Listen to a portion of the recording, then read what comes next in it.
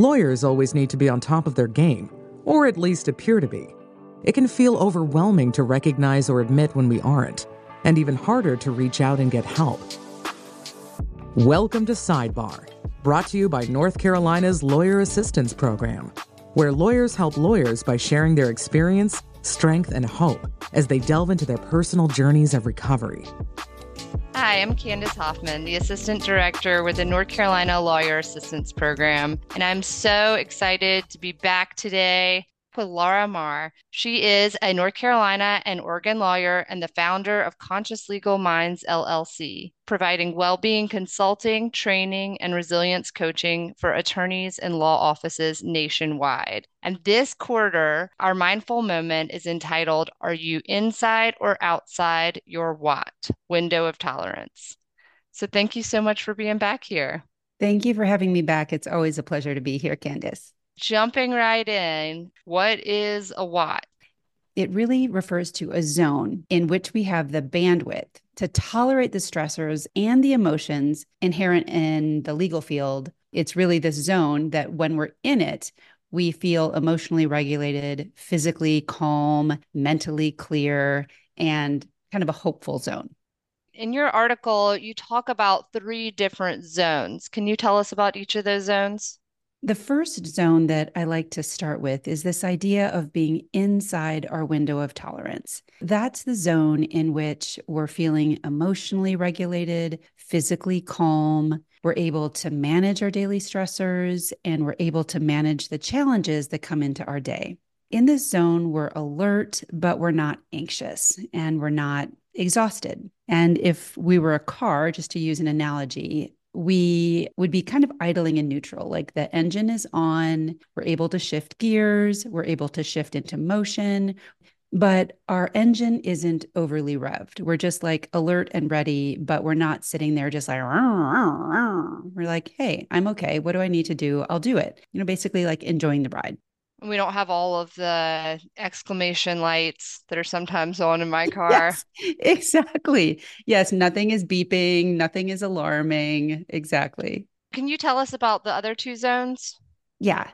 If you're not inside your window of tolerance, you're either outside of your window of tolerance and overmobilized, or outside of your window of tolerance and undermobilized. If you're outside of your window of tolerance and overmobilized, I think about that as going like up and out of your window. The window is no longer your safe zone. And in this zone, when you're overmobilized, you're hypervigilant. You feel overly alert, anxious. It feels like there's too much energy moving through your body. It also can feel like you're mentally overwhelmed. You could get mentally confused. You're also unable to process your emotions. So your emotions, instead of feeling like, hey, I've got this, I'm in a pleasant zone, they can feel intense. So you might feel frustrated, or you might even feel angry.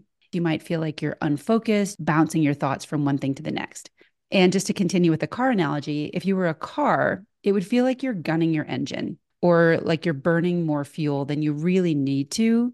You're either kind of zipping toward some sort of a threat or danger, like you're just moving toward it with like all you've got, or you've got your car in gear and you're zipping away. You're like zooming away from a threat as fast as you possibly can.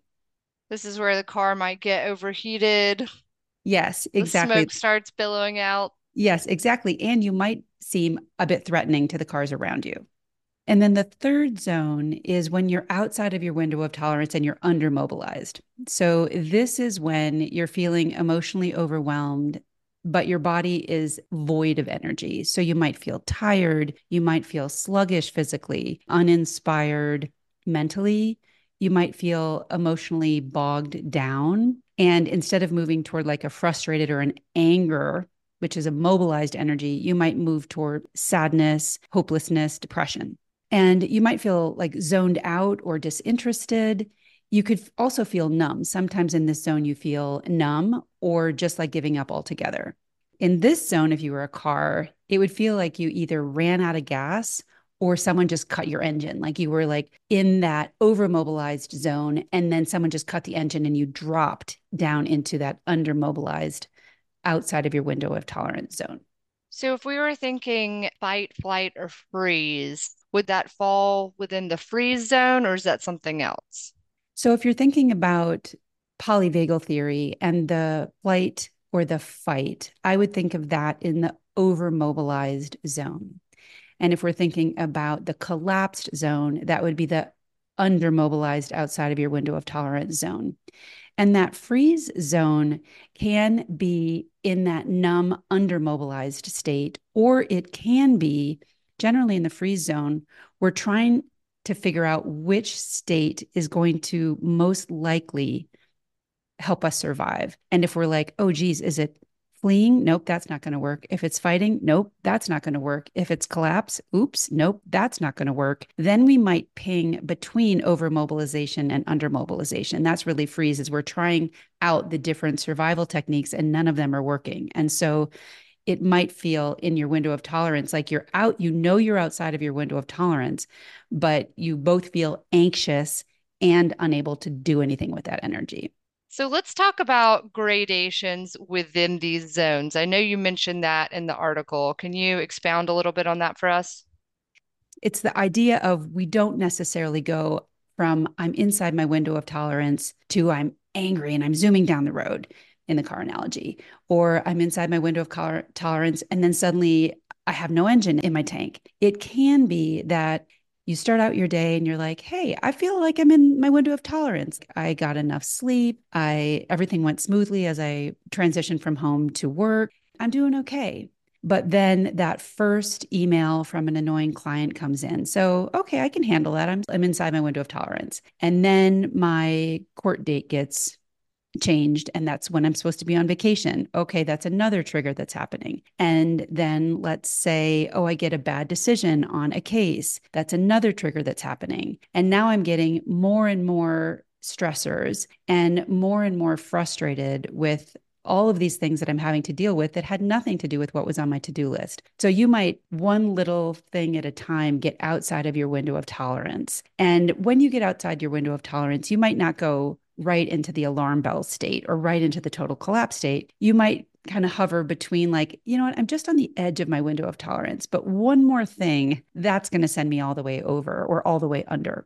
When we're talking about what to do about the window of tolerance, it's really great to notice when you're getting one little tick at a time outside of your window of tolerance in either direction so that you can pull yourself back. It doesn't happen all at once generally, but sometimes it can be like, hey, I'm really great. And then some big thing can happen, like some big case that you were working on for years, a decision comes down and you're like, that was not the decision I was thinking was going to happen. And it can take you right into collapse. You can be like, but I was having such a good day. And then I got that piece of news. And now I just feel like giving up on my career. I feel like nothing is fair. And so you can go from I'm great until like a total collapse. Or if something alarming happens, let's say you have a client that was in danger for some reason. And let's say you have a client that's being stalked. Well, okay, so far your client has been safe enough. And then you find that the stalker did something really dangerous and put your client in extreme danger. You might go along with your client into a zone of alarm, that over revved outside of your window of tolerance, over mobilized zone, because you have this big cue of danger. So we're all somewhere on the continuum and we're trying to pay attention to moving up or down or jumping from one end to another. Exactly. How does it help us specifically for the practice of law? Talking from the mental zone, we do our best work when we are inside the window of tolerance, which is, I think, an interesting concept because when I ask people in my CLEs, do you feel like you practice law inside or outside of your window of tolerance? Most of us, because of the extreme stress inherent in the practice of law, are actually practicing law outside of our window of tolerance, which means that our brains are not in the optimal state for problem solving, for negotiating, for clearly putting our thoughts together. So it's really helpful for us when we're going through our day professionally to be like, hey, if I'm about to call a client or get in front of a fact finder or write a brief or negotiate anything, am I inside my window of tolerance? Because if I am, then I'm going to be mentally regulated, which means I'm going to be able to think at my best. Conversely, if I'm not thinking at my best, if I'm outside of my window of tolerance, I'm not going to be doing my best work. And the same goes for us emotionally. I think of many people thinking when I tell them I'm a lawyer. Oh, you must not have any emotions, or you must have all your emotions in check. And there's this misperception that law is just a mental field. But the truth is, we are human beings, and there is absolutely no way to divorce ourselves from our emotions and live life well. We want access to our emotions, but we do need to be able to regulate our emotions and ideally control our extreme emotions when we are practicing law so that we can come across as calm for our clients and clear, being able to notice, am I inside my window of tolerance emotionally? Am I getting really emotionally reactive by what I'm hearing when I'm trying to speak? Is that standing in my way of being an effective advocate for my client? If not, okay, then I need to get back inside my window of tolerance. And how about for judges? This is how I can imagine it would extrapolate, which is same thing. A judge needs to be in their clearest mind when they're trying to adjudicate cases and communicate, having access to the clearest parts of their mind, the parts of their minds that think the clearest when they're inside the zone of tolerance. Okay, that's ideal. And then when they're outside their window of tolerance emotionally, that's probably a difficult place to be on the bench, right? Because you want to come across as calm and clear and confident in your rulings, to be aware of, okay, am I inside or outside of my window of tolerance mentally? And am I inside or outside of my window of tolerance emotionally? So that you can be perceived by the people around you, litigants and attorneys, as being in control. And I can see how what you're saying would be necessarily true.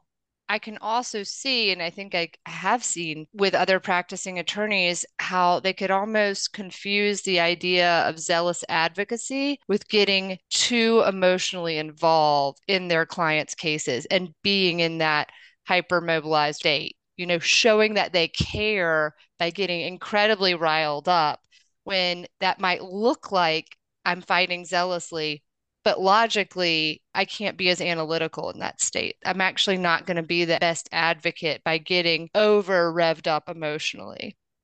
Yeah, I think that's a really good point. And I think it's nuanced too, because we don't want to be in that undermobilized state where we're numb to our clients' experiences. And that can be a sign of vicarious trauma, like really being impacted over time by so many clients' distress that we move into a numb state to protect. And we don't want to be numb and we don't want to be overly emotional, because both of those zones, we don't have access to the thinking, problem solving, like you're saying, the rational parts of our brain that we need for lawyering. It's being inside your window of tolerance is a state in which you can express emotion and you can empathize with your clients and you can show compassion toward them, and you can also think clearly.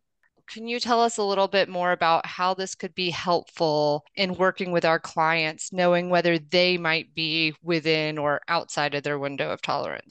It helps us to see, is my client able to understand when I'm trying to explain the law to them? If they're outside of their window of tolerance and they're overly mobilized and extremely emotional, it's going to be really difficult for their nervous system to actually metabolize the information that you're trying to share. And so it may be helpful to be like, hey, why don't we take a break?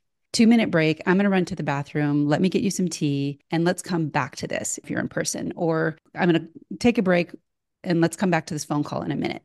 It's helpful to tune into our client's window of tolerance and see if they're over or under mobilized, because it's going to be more effective to communicate. If you have a client that's over mobilized, and I used to see this a lot when I was working with sexual assault survivor clients, when they were in that over mobilized zone, they would want to do a lot of things. They would be in fight mode. They would be like, yes, do this and do that and do this other thing. Or if they came in and they were in the undermobilized zone, they might say, oh no, all those things that I wanted you to do when I was, basically when I was in my overmobilized fight zone, I don't want you to do that anymore. I feel hopeless. I feel alone. I feel very frightened. I feel in that freeze zone. So that can be helpful too, to be able to bring clients back into that window of tolerance when they're giving you cues to say, okay, do this for the case or that for the case, that you know which zone it's coming from. And also recognizing your clients are going to come in and out of that window of tolerance, depending on what's going on for them. It makes sense that if we're trying to work with clients who are not in that zone, we may burn up a lot of our precious time and energy working on things that they're going to want to take back later. I would love to learn how to notice when I'm in my window of tolerance and any tools we could use. In the article that I wrote that is hyperlinked at the bottom of the podcast, I list out 5 things that you can do to understand your window of tolerance better. If I was a litigator, how could I use this information preparing for a trial? I know from coaching litigators that there is sort of a zone you move into pre-trial. Everything else falls away and you're just in that hyper-focus zone. And that makes sense. We need to hyper-focus when there's going to be all eyes on us and we want to be articulate and prepared. First of all, you just want to notice, okay, when for my cases do I start going into my hyper-focus mode, my necessary hyper-focus mode? Does it happen 3 months before, 3 weeks before? And when that shift happens, it's like, okay, now the shift is on. So now I'm in hyper-focus mode, which means that I'm less likely to take breaks. I'm more likely to be in that over-mobilized state. This is a great time to be like, okay, I'm going to be over-mobilized. That's fine for a short amount of time, but every hour I'm going to give myself a 2-minute break. Or every night I'm going to give myself an 8-hour break, so I can get back inside my window of tolerance, get my baseline strong, and then I'll layer the stress a little bit at a time.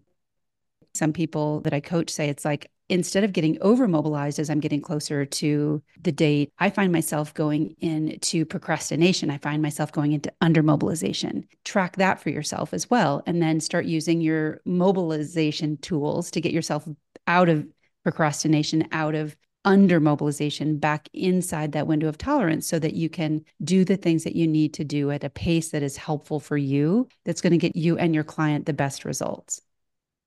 I really like that. And I'm sure a lot of us are unaware until we look back at our patterns, just how typical we can be before a case, or hyper focused or under focused. So thank you so much for giving us those tips and this article. Yes, thank you always for your curiosity and for your interest in all of these things, which to me are just fascinating. Thank you for joining us at the Sidebar. If this is your first time, we encourage you to listen to another episode or two, subscribe to our newsletter, and peruse the resources at www.nclap.org. And if you know a lawyer who could use a hand, please share this episode with them today. Remember, at Sidebar, you are not alone. In fact, you are in quite good company.